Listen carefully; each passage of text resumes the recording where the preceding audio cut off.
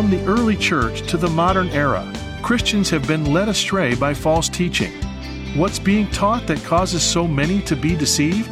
Today on Turning Point, Dr. David Jeremiah reveals the 5 major errors that compromise the Colossian church and continue to mislead the current generation of believers.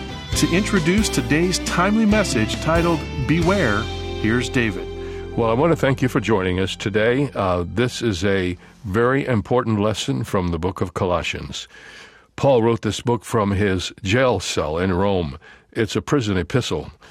He wrote the book, and actually this letter, which became the book of Colossians, he wrote the book to the church in Colossae, where Epaphras, the founder and pastor of the church, was trying to help his people withstand the false doctrine that was being forced into their church. He actually, Epaphras did, went to Rome and told his mentor what was happening. Obviously, Paul couldn't just get out of jail and go back to Colossae, but he wrote this letter. He wrote this letter to the Colossians, and it has become one of the great assets of the New Testament. It's not often studied because it can be hard, but it is so powerful about the supremacy of the Lord Jesus Christ. And it's almost, what's the problem? Christ is the answer. And I hope that you are following along as we're studying this. And if you want a permanent record of everything we're saying with additional material, in fact, in the book Christ Above All, which has just been released around this series, in the back of the book there's kind of a little study section where there is questions for you, community builders, things for you to do as you read and study this. A great book for small group studies.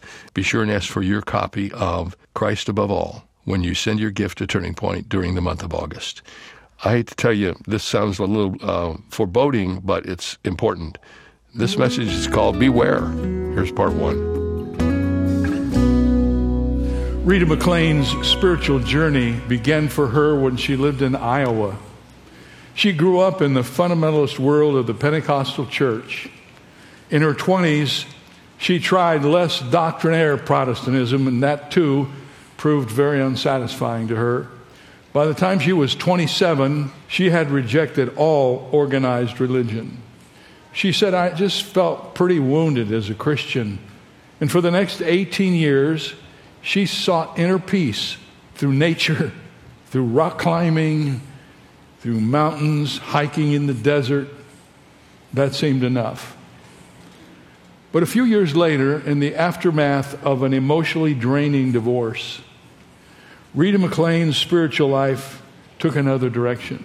Just as she had once explored mountains and began scouting the outward life, she began looking into the inner landscape of her own heart.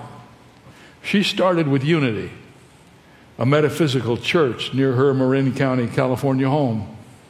It was a revelation, light years away from the Old Testament kind of thing she knew growing up as a child. And the next stop was Native American spiritual practices. Then it was Buddhism at the Marin County Spirit Rock Meditation Center, where she attended a number of retreats, including one that required 8 days of silence. These rituals melted into some sort of a personal religion, which McLean would celebrate at an altar that she built in her own home.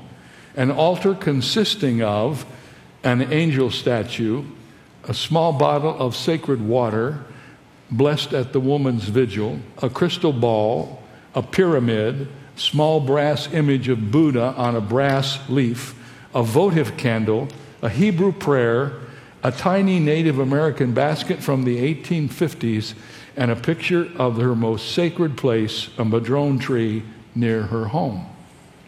Every day, she would worship at that altar.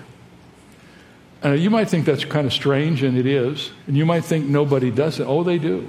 Oh, yes, they do. A lot of people think that if you just keep adding more gods, you have a better shot. So they keep adding stuff here and there, and they end up with a cocktail of doctrines that totally diminishes the centrality of Jesus Christ. False teachers who came after the Colossians were very much like Rita. They borrowed from everything to create their doctrine. And it seemed like they made it up as they went. What they embraced and what they were trying to get the Colossians to embrace was a coalescence of rituals and restrictions and regulations and angel worship and legalism and mysticism. No wonder Paul was in such great agony over what to say to this young church. I was in great agony this week trying to figure out how I was going to explain it to you all. In this extended passage, Paul is going to present 5 major errors that were being foisted upon the Colossian believers. These errors were intellectualism, ritualism, legalism, mysticism, and asceticism. That outlines the passage. I promise you I won't get you lost if you stay with me.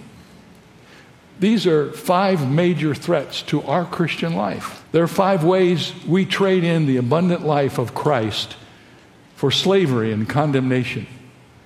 There are 5 ways we forfeit the fullness of Christ in our life for something much less.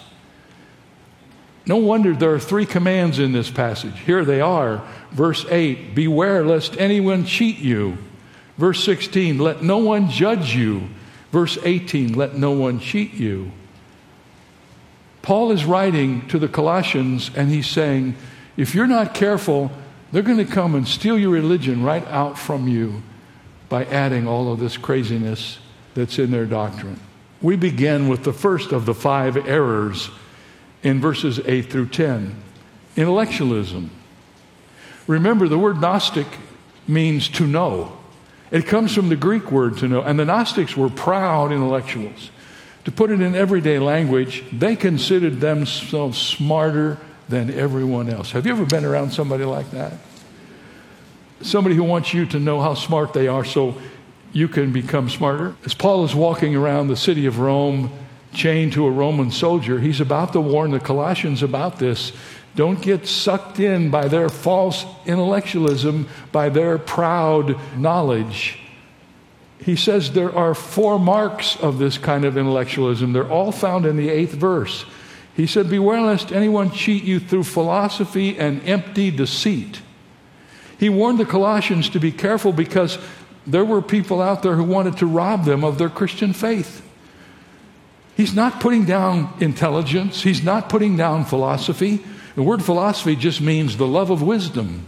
Paul was warning them against a kind of philosophy that was being imported into the church, a philosophy that was empty and deceitful and seduced believers away from the simplicity which is just Jesus Christ. You're going to learn through this lesson, Christ is all you need. He's all you need. And in case you haven't noticed, this same ideology that was creeping into the church in Colossae has been imported into our culture. It's in our churches too.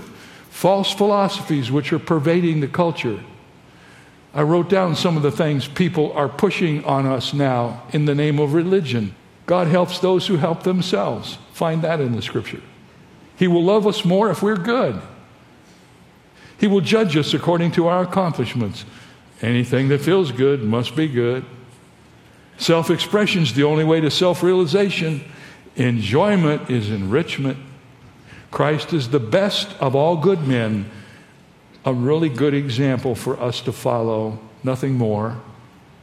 What we are is what we acquire. Our worth is determined by our productivity.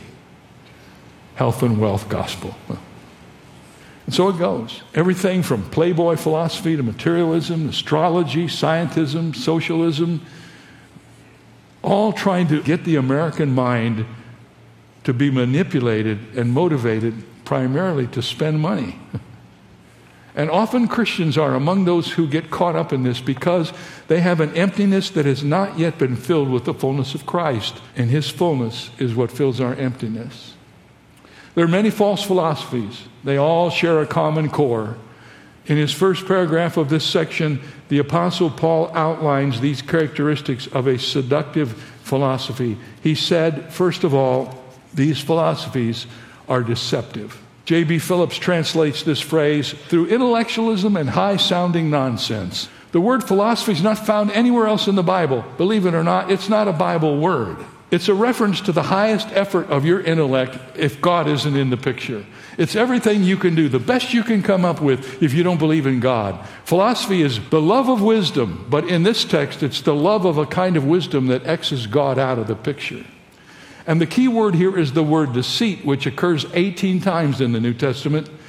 And it's all about people trying to pull the wool over your eyes by saying to you, well, if you just knew what I knew, if you just had the knowledge I have, if you just been to the school I've been to, if you just were as smart as I am, you would know that there's much more to being a Christian than just loving Jesus. Deceptive. And people fall for it. Donald Gray Barnhouse, the great preacher and writer, used to illustrate this by telling of a practical joke that he and his teenage friends used to play on unsuspecting passersby in a large city. Here's what he did. His group would stand on a busy corner and they would look intently into the air. And one of them would point and say, "It is not." And a third friend would argue, "It is so." At this, one or two people would stop and begin to look up in the same direction as Barnhouse and his friends. And as the argument grew more heated, others would stop and gaze at the point the group discussed. Then, one by one, Barnhouse and his friends would quietly slip out of the crowd and gather a few yards away to watch the results. By this time, 15 people were looking into the air. The crowd changed as new passersby came along and joined the group, and those who had been staring longest left. 20 minutes later, several people were leaning against a building, looking up for something that was not there and had never been there. And Barnhouse observed, that little incident is a good illustration of all of the earth-born religions. People talk about having faith. They tell you to look in a direction where there is absolutely nothing. Some people are so desperately in need of seeing something that they will look till they're almost blind and they never catch a glimpse of anything real. Deception. People come along and say, "We know you don't know what we know. If you knew what we knew, you'd crave what we have." But when you look up to what they have, they ain't got anything. It's emptiness. Empty deceit. Not only is it deceptive, these kind of philosophies always claim antiquity. By that, I mean they always say they've been around for a long time. In the verse it says, according to the traditions of men. In other words, you need to believe this because it's been around for a long time. It's older than Moses. It's older than Job. And of course, none of that's true. They made it up on the way to the conversation. It's relatively recent. But in order to give it credibility, they have to add antiquity, according to the traditions of men. And then it's demonic. This one you have to dig a little deeper. Gnostics were boasting of a truth according to the basic principles of the world. That's what it says. Now, the first thing you need to know about that is that's a little phrase that means the alphabets of the world. It was very elementary. But that phrase, the basic elements of the world, is often used to translate satanic forces, the elements of Satan. The expression usually argues that evil forces are in control of this doctrine and that these demons are trying to bring the Colossians back to the bondage that they knew before they became Christians. How many of you know that when you get saved, the devil doesn't leave you alone? I think you get more attention when you become his adversary. I spent the better part of a year researching the philosophy of socialism. I don't think I've ever researched anything like I did that. And I can tell you that it is demon-controlled. Its founder, Karl Marx, was possessed of a devil, and his doctrine is a demonic doctrine. Paul said, this intellectualism that's coming at you back there in Colossae, it's deceptive, it claims antiquity, it's demonic, and then finally it's enslaving. He says, beware lest anyone cheat you. This is one of the three imperative warnings in this text. And some translate the verse, don't let anyone take you captive through hollow and deceptive philosophies. The phrase means to take someone like you were capturing a prisoner of war. And Paul says if you're not careful, all of this craziness that people throw at you in the name of religion can actually capture you and take you away so that you lose all of the vitality of your faith in Jesus Christ. And he says, be careful that doesn't happen. Let me just say to you, if you're dabbling in strange doctrine, and it wouldn't be surprising to me if there's more than one person here who's doing that. If you are listening to arrogant teaching that does not seem right to you, it does not ring true, it's not what your Christian friends and your family embrace, my advice to you is to run as fast as you can away from that seductive philosophy. Get out while you can. Get out before it's too late. Renounce anything that does not see Christ as everything. You need to do that. And then Paul goes on, having warned them, to present the folly of abandoning Christ in verses 8 through 10. Now, let me just give you this little interpretive comment. We usually don't start new thoughts in the middle of a verse, but in this case, it is warranted. Paul has just described the emptiness of false intellectualism, and before he enters the subject of the fullness of God, he inserts a summary statement. Look at your Bibles and you will see it. All that he has written about is not according to Christ. You see that phrase? If it's not according to Christ, you don't want anything to do with it. What he is about to say is according to Christ. What he has said is not according to Christ. In verses 9 and 10, he says, for in Christ dwells all the fullness of the Godhead bodily, and you are complete in him who is the head of all principality and power. The whole purpose of saying that is, quit looking around for something else. You've already got it all. You've got Christ. What else do you need? You need to understand what you have, but you don't need something else. The Gnostics were trying to spread the fullness of God among angels and spiritual agencies, and Paul is responding by declaring that the fullness of God dwells only in Jesus Christ. That's what it says. For in him dwells all the fullness of the Godhead bodily. And when we are told that this fullness dwells in Jesus Christ, what it is saying is that the Godhead has taken up permanent residence in the body of Jesus. I have been telling you this ever since I've been your pastor. I don't know where I heard this the first time, but I say it every time I can. Jesus Christ is God walking around in a body. Do you understand that? Jesus Christ isn't just a good man. He's not just a great teacher. Jesus Christ is God. He's the Son of the living God. Jesus Christ was on this earth, and when he was on this earth, he was God walking around in a body. So we learned, if you want to know who God is, study Jesus, because Jesus is God. Philip said, show me the Father. Jesus said, if you've seen me, you've seen the Father. Jesus Christ is God. And when he came into Bethlehem, he was given a body. Now listen to what it says here. He's the fullness of God bodily. In other words, in his body, he's God.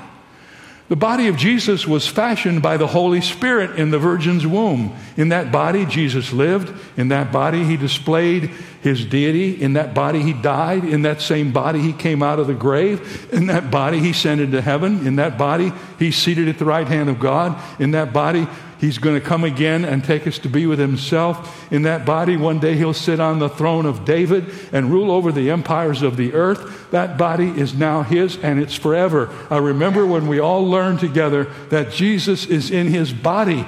He took his humanity back to heaven with him. If you went to heaven right now, if you get exported in there, look around for Jesus. He's in his body. You will see the nail prints in his hands, the scars on his forehead from the crown of thorns, and you will know this is Jesus in his resurrected body. And in Jesus, says the scripture, is the Godhead.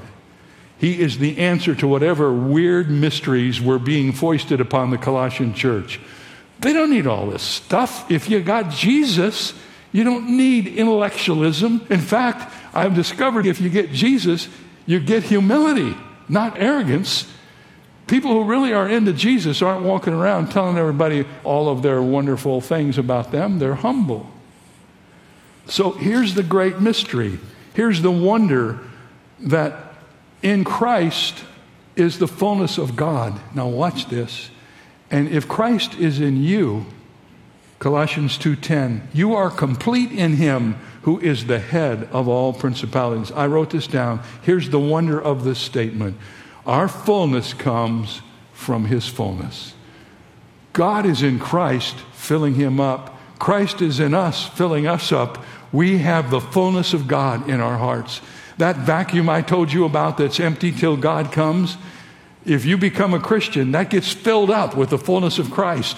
Who is Christ? He's filled with the fullness of God.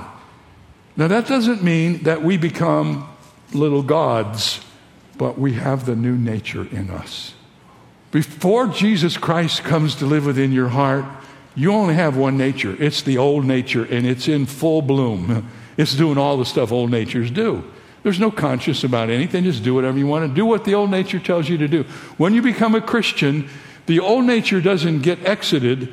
You get a new nature. Now you got two natures. You got the old nature and you got the new nature. And the Bible says they're at war with each other. The new nature doesn't want you to live the way you used to live. And I have a little poem I share every time I come to this doctrine. It goes like this. Two natures live within your breast. The one is foul, the one is blessed. The one you love, the one you hate. But the one you feed will dominate. Which nature are you feeding? Which nature are you giving a good meal to? You've got to work harder at feeding the new nature. You did something right today. You came to church. But you got to study the Bible. You got to ask God to help you build the strength in your life. One of the things that becomes obvious to us as we read the Bible is there's an awful lot of Old Testament things struggling for attention in the early New Testament Christian faith. And that brings me to the second point. The first thing that Paul addresses is intellectualism. The second thing he addresses is ritualism. And this is the passage most people don't want to preach on. I'm not crazy about it, but I'm going to tell you what it means. Colossians 2:11-13. Let's begin with verse 11. In him you were also circumcised with the circumcision made without hands, by putting off the body of the sins of the flesh by the circumcision of Christ. One of the things that becomes obvious to us as we study Colossians is the fact that much of the false doctrine that was creeping into the church was a holdover from Judaism. The false teachers in Colossae were trying to bring their old Judaism into the new Christianity. Part of the cocktail of doctrines was the requirement of believers in Christ to be circumcised in order to be saved. That was what they taught. Many of the converts of the early church were Jewish converts. They'd grown up with all kinds of rituals and ceremonies, and when they accepted Christ, they struggled to leave behind their Jewish way of life. So many battles were fought over ceremonies and feasts and dietary restrictions. Acts chapter 15 and the two books, Galatians and Hebrews, deal with this almost exclusively. You read those books and you study that chapter, it's all about the fact that if you're a Christian, you can't drag the Old Testament law into the grace which is Christ. And if you try to bring the law in, we'll get to all that later, you're going to ruin everything. The law was for the Old Testament. It doesn't mean that we go and disobey all the things that are in the law, but when you get to the New Testament, Jesus elevated the law way beyond what it was in the Old Testament to include motives for whatever it's worth. Yes, Jesus used this little phrase, "You have heard that has been said, but I say unto you." In other words, this is what was said. Here's how you interpret that in the New Testament. And I want you to know it's not a downward interpretation. It's upward. It's more responsibility because motive is involved. Well, tomorrow we'll finish up our discussion from Colossians 2:8-23. And then we get to the third chapter. And this is kind of the second part of the epistle. The first part is more doctrinal. This is more practical. And so during the last two chapters, Paul deals with things like the Christian home, and he deals with proper communication between believers and how to deal with friendship and what it means to be in Christ. We'll jump onto that when we get together on Monday and begin the second half of the book of Colossians. If you haven't already done so, I hope you will take time today to ask for your copy of the book, Christ Above All. Send a gift of any size to Turning Point today, and then just say, send me the book of the month, send me the book, Christ Above All, and it's coming to you as soon as we hear from you. You'll have every word that we're saying and much more. Thank you so much for listening. We'll see you tomorrow.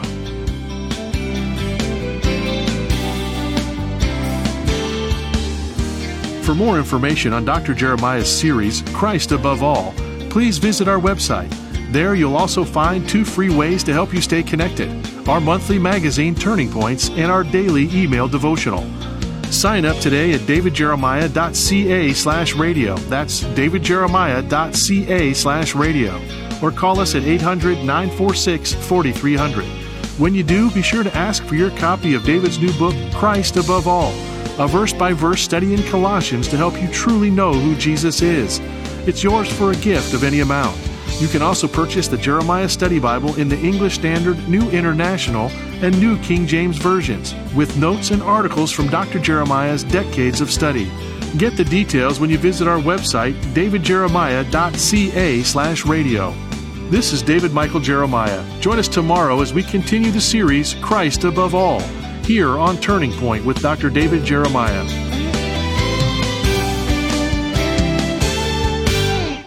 If you want to learn more about the person of Jesus Christ, the book of Colossians offers an unrivaled portrayal of our Savior. And to help you understand this important book in a deeper way, Dr. David Jeremiah has created a verse-by-verse study called Christ Above All. This helpful book and album are yours when you donate $60 to Turning Point. And with an $80 gift, you'll also receive the written Word Journal. Learn more at davidjeremiah.ca. In all we do each day, Dr. David Jeremiah and Turning Point work to make a global impact for the kingdom of God. But we can't do it alone. That's where Bible Strong Partners come in. These loyal monthly supporters form the foundation of Turning Point, allowing Dr. Jeremiah to teach the whole counsel of God. Partnering with Turning Point enables you to share in the eternal impact of this ministry, leading people to Christ through our media and printed resources, multiplying Bible teaching broadcasts, presenting the gospel around the globe, and strengthening the saints. In appreciation for your partnership, Turning Point wants to provide you with exclusive monthly resources and study guides, member-only communications, an on-demand library of study content, and so much more. Are you ready to see what the Lord will do? Let's expect to change the world together. Go to davidjeremiah.ca/BibleStrong to become a Bible Strong partner today. That's davidjeremiah.ca/BibleStrong. A wealthy man invited Pastor George Truett, then the pastor of First Baptist Church in Dallas, to his home. The man showed Pastor Truett the vast properties he owned: oil wells, cattle, and grain, stretching in all 4 directions. Dr. Truett, pointing toward heaven, asked the man how much he owned in that direction, and the man hung his head, admitting he had no treasures in heaven. Jesus warned about laying up treasures on earth instead of in heaven, and the warning doesn't apply just to the super rich. Each of us has choices to make with what is ours, and eternal investments must be our priority. This is David Jeremiah, encouraging you to get on the road to new life. Discover God's priorities for investing on Route 66. Route 66, driving the word home. Log on to Route66Life.com. Start your journey home today.